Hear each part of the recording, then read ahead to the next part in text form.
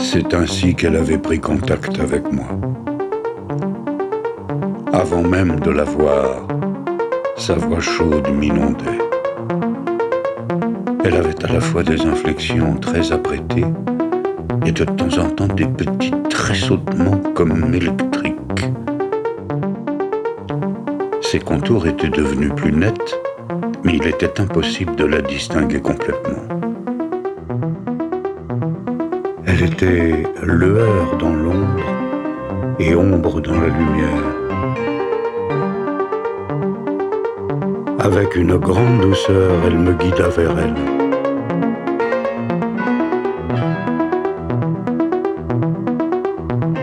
Je n'arrivais pas à me méfier. Elle avait réussi à communiquer avec moi au travers de mon implant neuronal. Pouvait-elle alors deviner mes pensées, mes doutes et mes craintes? Je n'en avais aucune idée.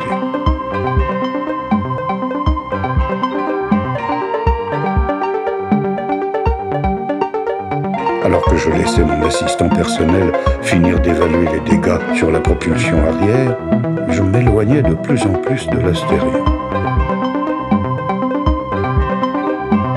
Ma lassitude et ma fatigue m'avaient quitté.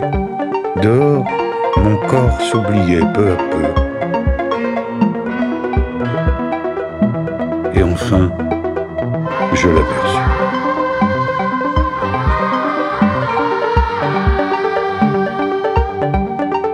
Elle se déplaçait lentement vers moi et continuait à communiquer.